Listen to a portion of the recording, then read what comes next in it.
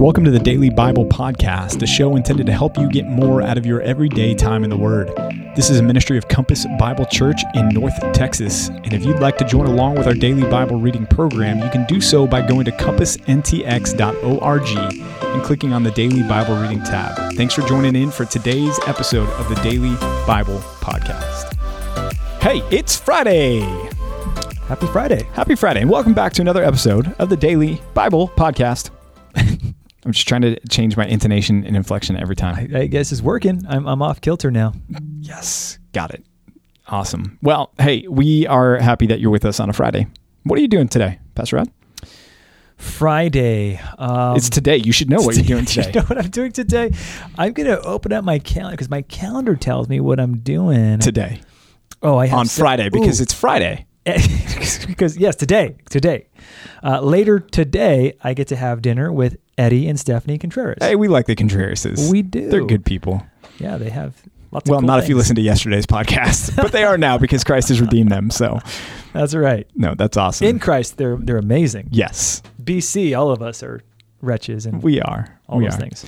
Hey, that's cool. We've got Pastor Lucas Pace coming into town from our sending church in California, Compass Bible Church. Is he Aliso alone? Viejo. He's not. He's bringing his daughter. Ooh, His daughter's which coming with one? him. He's got like 17 of them, 18 He now? does 19 and counting or something like that. He's got a TV show in the works, I heard. I was wondering for a second there. Bailey is his oldest is coming out with him. Bailey. So now we'll know whether they listen or not. They probably don't. It would be so funny if they never mentioned it at all. Right. But I would not be super surprised. But some of our people, in fact, here's your mission. You ready, everybody? Go up to Okay. Pastor Lucas and say, hey, we heard you were coming on the podcast. And he'll be utterly confused. He and Bailey. That's Yeah. cool. Yeah. So they're coming in. I think we're going to go see the Rough Riders game tonight and have some fun. And then big weekend in front of us with our launch Sunday. Mm-hmm.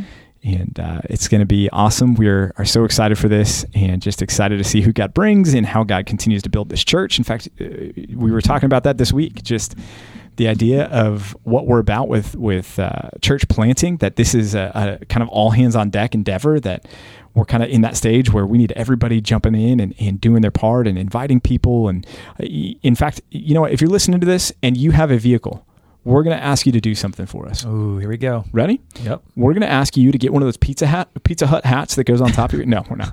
But we are going to ask you to brand your car with Compass Bible Church with a bumper sticker. We want you to take one of our bumper stickers. We've got them on Sunday for you. In fact, we'll have them there this weekend. Grab one and just put it on the back of your car. If you've not been around our church very much, we did that out in California as well. And it worked. It works. People see it all the time. People see it, and then we heard testimonies in the baptism tank about people saying, I was driving around looking for a church. I kept seeing your bumper stickers. Right. I kept seeing your bumper stickers, and I was like, all right, fine. I'm going to go check that church out. And then they come to church, and they end up saved. Like, how cool is that?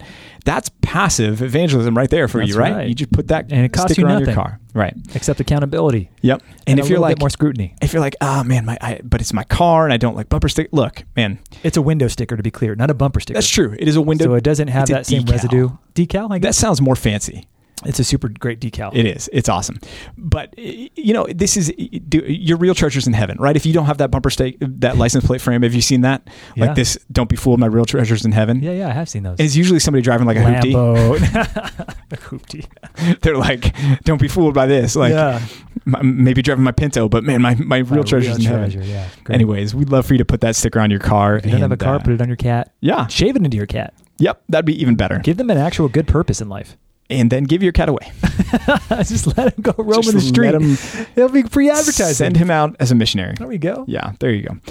Hey, we are, let's get to the Bible. Let's get to Psalms. Bible is central. Let's do it. Psalm 75, Psalm 76, and Psalm 77.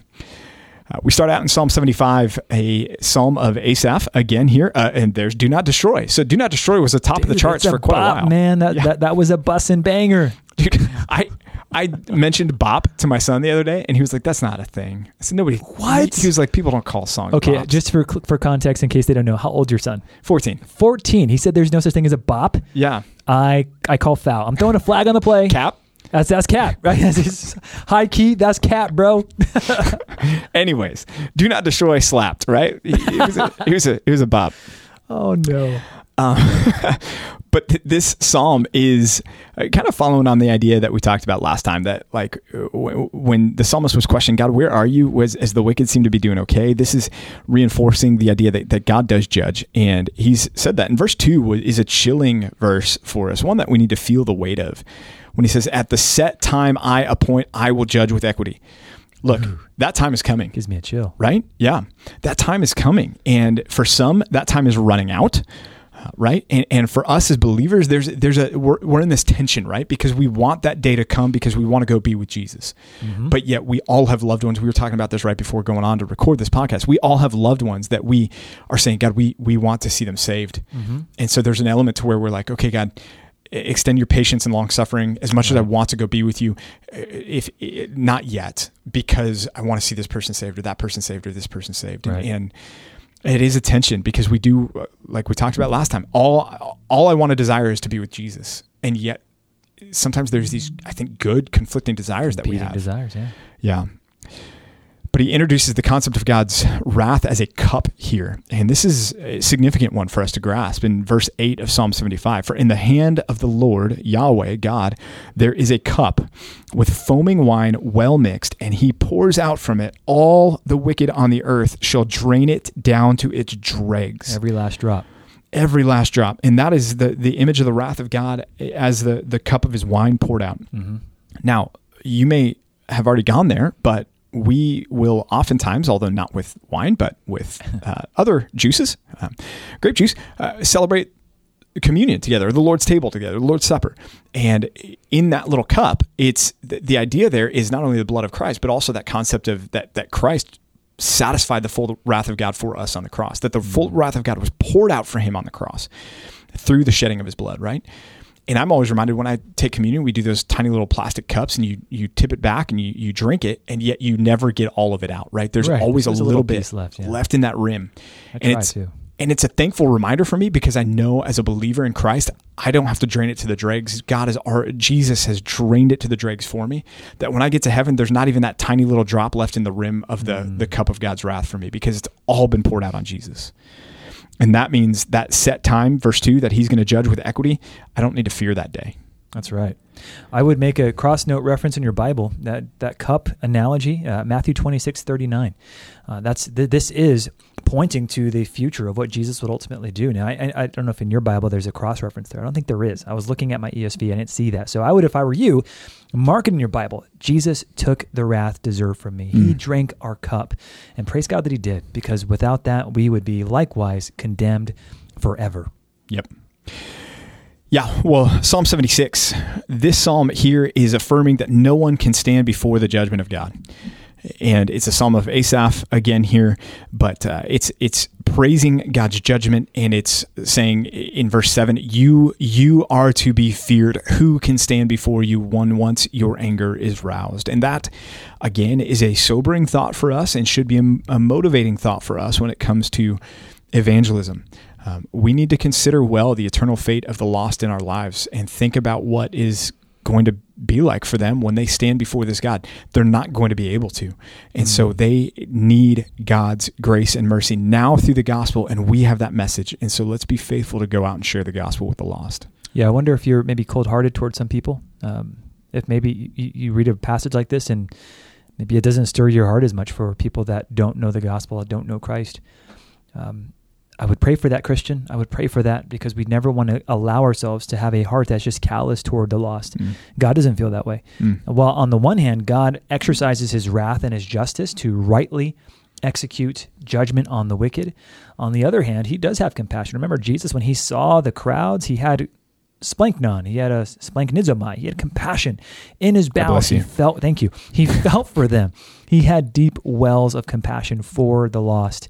Man, if you don't feel that, and I know that there's times when I don't, pray for that. That's a bad place to be. And you want to have wells of compassion in your heart, in your soul for the lost, so that it provokes you to read stuff like this and say, man, Lord, make me busy with salvation. Make me busy with preaching to the lost and saving and sanctifying, or not sanctifying, that's the work of your Spirit, but to bringing it about in the lives of others. Yeah, it hit me this week. I was I think on X or Twitter or whatever it's called now. But there was a tweet that was sent out of this Canadian pastor. Did you hear about this? Who was arrested recently at home, and he was arrested for having preached the gospel during the COVID season. He was there at the trucker rally when there was the whole protest going on there. But it was a heartbreaking scene. It was his son holding one of his other sons, a young toddler, in his arms as the dad was in the police car reaching out through the bars of the car saying goodbye to his sons. And just they were wrecked over it. And my heart broke thinking about watching that car drive away with their dad, right? And it's a different situation. That's something that God is pleased with that man because he's been faithful to him and he's a faithful servant to him. Mm-hmm. But if our hearts moved there, think about the heartbreak of the people in your life leaving and departing into eternal damnation, right? If you don't feel that for them, that sorrow, that heartache, right? We need to be moved with compassion towards them because it's going to be far worse, even though our heart breaks for that situation with that family. Just that gut punch that we should feel over the fate of the lost. Especially the lost in your own household. Yes. You have lost ones who have not yet bowed the knee to Christ. You need to feel a certain sense of godly responsibility and a desire to see them saved. Obviously, for the wicked, the people that you don't know, it's easier to feel distant from them. But remind yourself that unless and until your own kids bow the knee to Christ, they are still at odds with Him. Being in your family, raised in a Christian family, isn't a guarantee. Don't presume upon God, but do take the responsibility seriously to preach the gospel to yourself, to your kids. Let it be that you feel that sense of urgency. Yeah. It's a good thing. Yeah. Well, Psalm 77, you get here a psalm of Asaph according to Jeduthun. So I don't know what that one is, but I feel like we've heard that one before. Jeduthun? We have, but I don't know how it goes. It too. Yeah, but this one basically, here you have Asaph, and he's saying, look, in the midst of trouble, remember the power and faithfulness of God. And the trouble is pretty severe here. Look at verse 4. You hold my eyelids open. In other words, I'm losing sleep over this. I'm so troubled I cannot speak. Will the Lord spurn forever? Verse 7. And again, never again be favorable. Has his steadfast love forever ceased? I mean, this is bad. This is the bottom of the barrel here for him. Has God forgotten to be gracious? Has he in anger shut up his compassion? Have you ever felt that way? I mean, David did, right? When he said, man, the arrows of the Almighty have sunk in me. This is that concept that God is not favorable to me. In fact, he's the one responsible for the bad that I'm facing right now in my life. But he goes on and corrects, and that's what is so good about the Psalms. And again, this is what differentiates the Psalms from Job. He corrects and he says, I will remember the deeds of the Lord. Yes, I will remember your wonders, ponder your work, meditate on your mighty deeds, verses 11 and 12. Your way, O God, is holy. There it is, verse 13. So important. We think of holiness, Pastor Rod, often in a morality concept, but talk about the concept of holiness here more in light of God's uniqueness. Yeah, holiness has two functions in the scriptures. The first one is the one that you mentioned, Pastor PJ. It references God's moral purity, his rightness, his spotless nature. There's nothing you can lay at his feet as him being guilty of any kind of sin. But the second way that we refer to God's holiness, you see revealed at least in God's revelation to Moses on the mountain, in the dark clouds and that sense of foreboding, that scariness, but also in Isaiah chapter 6 when God reveals himself to Isaiah and the angels are crying out, holy, holy, holy. You see the foundations of the threshold shaking, again, smoke and scariness. God is not like us. And often the challenge for us is to even wrap our minds around, okay, what is he then? Well, God is God. He's in a class in and of himself, all by himself. There's no one like him. There's nothing like him. Even when we try to talk about the Trinity being like an egg or him being like water, steam, and ice or whatever, clover, or a 3-leaf clover, we try to explain God in ways that help our minds say, okay, I get him now. I don't think you should ever get to that place because God is by his very being separate, distinct, unique, in a class all by himself. So holiness, in one sense, conveys his righteousness, yes, but also conveys his utter uniqueness.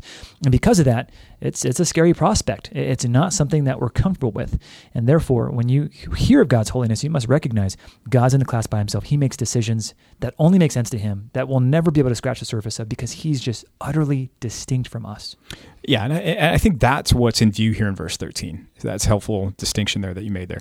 Yes, it's his impunity. You can't accuse him of wrongdoing, But it's I think more so, hey, your way is so far above me that you are so different. You are other than I am here.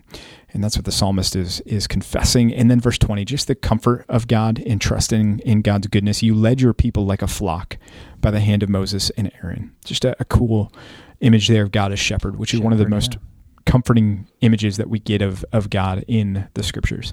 Amen. Hey, let's turn over to the New Testament reading in Romans chapter 6. No bigs, just Romans 6, the whole thing. Just Romans 6. Just Romans 6. We left off yesterday talking about the end of chapter 5 that, hey man, my sin causes God's grace to abound more and more.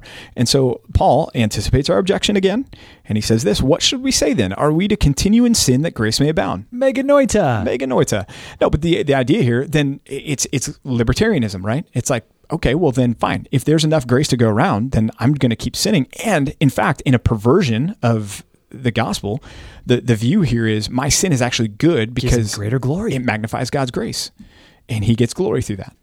That's a dangerous mindset. And it's also incompatible with genuine Christianity. And that's Paul's argument here. And he brings the concept of death and life and slavery and freedom out in Romans chapter 6. So he argues from our identity too. It's not just incompatible. It's about your identity. Would it make sense to do that? Right.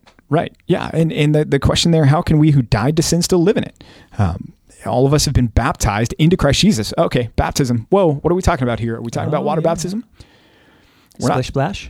Splish splash. Yeah, no, we're not talking about water baptism. In fact, you use the word identity, right? We're talking about that identification that comes with our baptism. It's our spirit baptism. We are placed into, as the word baptism means there, placed into his death. Well, we are united, identified with the death of Christ fully. And likewise, we will also be united with and identified with his resurrection, that we too might walk in newness of life. And really what Paul's talking about here in the first 10 verses or so, 11 verses there is, look, yes, ultimately our resurrection comes in the future when we are in heaven and in eternity with him, but we need to get busy living like that now because there's a practical reality, a day-to-day reality called our sanctification, which is what he introduces here later in the chapter, about that should characterize our lives now. There should be a difference between who we were before Christ and who we are now after Christ. So you're saying that one of the primary reasons that we were saved is to be sanctified, to be holy. And it seems like that's what's happening here in verse 4, right? The purpose clause that Paul offers, he says, you were buried with him by baptism into death in order that for the purpose of, right, just as Christ was raised from the dead by the glory of the Father, here's the continuation of that purpose, we too, those who are now alive in Christ, might walk in newness of life. So we're dead in our trespasses and sins, Ephesians 2, but now we've been raised along with Christ because we've been placed into him for the purpose of the statements, the mission statement. The reason is that we might walk in newness of life. Right. And that's such an important concept, right? And we've even talked about that recently a couple of weeks ago in church and a little bit even this past week, that there's a difference, there's a transformation that takes place in somebody's life when the gospel is truly believed and truly when somebody repents and believes in the gospel. We are newness of life, right? It changes us. If your life doesn't look any different after Christ than it looked before Christ, or if your life doesn't look any different as a Christian than the unbeliever that you spend time with, your speech, your behavioral patterns, things like that. If it's indistinguishable, where's the newness of life? Right. Where's the you're living dead and claiming to be alive, and it doesn't hold up. And here's verse 6 here. I think there's an important part for us to clarify here. We know that our old self was crucified with him, again identified with his death, right, in order that the body of sin might be brought to nothing. Okay, what in the world does that mean? The body of sin, what is that? It's our old self, right? Our flesh. It's our flesh, our sin nature might be brought to nothing. Now, you may have red flags going off out there going, okay, I still feel like I have a sin nature because I'm still tempted and I still sin. Oof. Right? Yeah, well, stop listening. Gets into chapter Turn it 7. off. You lose. No. All done. That's all of us, right? And that's Pastor Rod and myself as well. We have that same battle, that same struggle here, right? And yet what Paul's saying here is the power of that sin nature has been taken away. Dealt a death blow. It's been dealt a death blow. That brought to nothing could better be translated perhaps rendered powerless. That's a good way to put it. Yeah, the sin nature is now, just like a master that you've been set free from has no power over you to make you do anything, so too your sin nature has no power over you any longer to make you do the things that you're tempted to do. 1 Corinthians 10:13 is a passage to ponder with regards to what does this mean practically. 1 Corinthians 10:13, the Apostle Paul there says, God has not tempted you beyond your capacities. What you experience, your temptation, is common to man. But with every temptation, God has provided a way of escape, a way out. And that's the thing. Now in Christ, you have the ability to take that way of escape. Whereas previously, under slavery to sin, you had no power to be able to resist that. You were unable not to sin. Right. Where in Christ, you are able to not sin. Exactly. And in verse 6, Paul says the whole purpose, to even reiterate what you're saying, the reason that he raised us with Christ is that we would no longer be enslaved to sin. So sin's mastery, sin's domination over our lives has been effectively neutralized. You have the power by Christ through his Spirit to say no to sin and to say yes to righteousness. Right. And that's where he goes in verses 12 through 13 then, is now we have the ability to not let sin reign in our mortal body. And instead of presenting ourselves in our bodies to sin, to be used by our sin nature, we can now present ourselves and our bodies to God to be used for instruments or as instruments of righteousness. Amen. And then he makes this statement. He says, for sin will have no dominion over you since you are not under the law but under grace. What does that mean, right?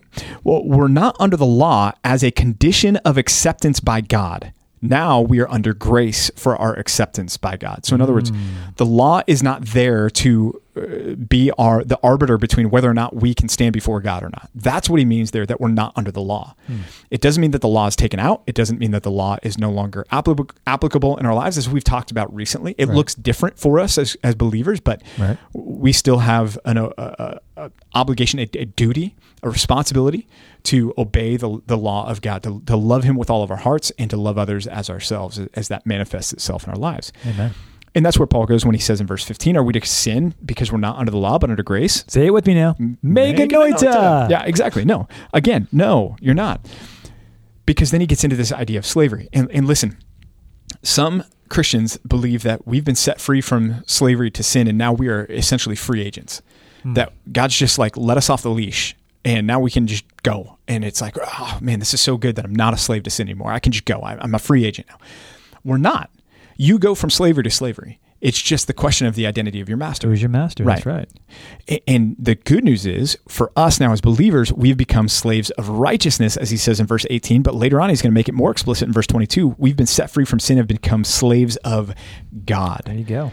And the good is there because he says in verse 21, when you were free in regard to righteousness, when you weren't God's slave, what fruit did you really get from that?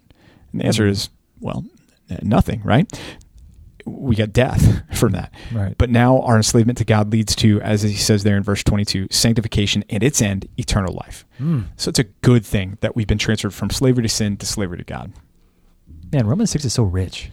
Yeah. How do we, there's parts I want to go back to and unpack some more, but for the sake of our time here, I was going to add one thing. Yeah. Romans 6 is such a critical chapter. I mean, I could say this for every chapter in Romans, truly, but it's such a critical chapter to understand because it really helps you kind of in your mind reconcile this concept of, okay, so I'm no longer under the law. No, you're not. You're accepted by God, by his grace through faith. And yet that salvation comes with it a lot of bonuses. You ever buy a book and you get the free bonuses? Like, oh, you could get this free chapter and we're going to give you access to our playlist. Do you remember the CD in the back of the book sometimes? Yes. Yeah. The CD-ROM that came with it. Man, that's old tech. But I mean, it's a bonus that comes with your salvation. And it's not only a bonus, but that sense of being able to follow Christ faithfully. It's I don't know, it's an energizing, fueling force. When you understand what he's done in Romans 6, it will change the way that you relate to the law of God and the grace of God. You will be simultaneously free in Christ to obey more freely at the same time. It's a wonderful thing if you understand Romans 6. If you don't get that, go back through it, read it again until you feel like, okay, I think I'm locking in. Yeah, so good. That's the downside to this podcast is there's so much more we could get into in this, but we're not preaching through the book. We're going through the yeah, man. But our time continues to get Daily Bible podcast. This one's not that bad. It's not that bad. 23 minutes, 24 minutes. Hey, we're glad that you guys join us faithfully each and every day. We pray that you join us faithfully each and every day. And hey, talk about this stuff with our church family and use this in your community groups and even as you're listening to sermons and things like that, hopefully spending time in the Word on a regular basis will help you get more out of all of those other venues as well. It's such an important pursuit. So thank you for doing that and joining with us in that pursuit. We'll catch you tomorrow for another episode of the Daily Bible Podcast. See you guys tomorrow. Hey, thanks for joining us for another episode of the Daily Bible Podcast. We hope and pray this has been a blessing to you and your time in the Word. If it has, if you would subscribe to this podcast, leave a like, leave a comment, and share it with some friends and family, that would be awesome. If you need more information about Compass Bible Church here in North Texas, you can go to compassntx.org. Again, that's compassntx.org, and we'll be back with you tomorrow for another episode of the Daily Bible Podcast.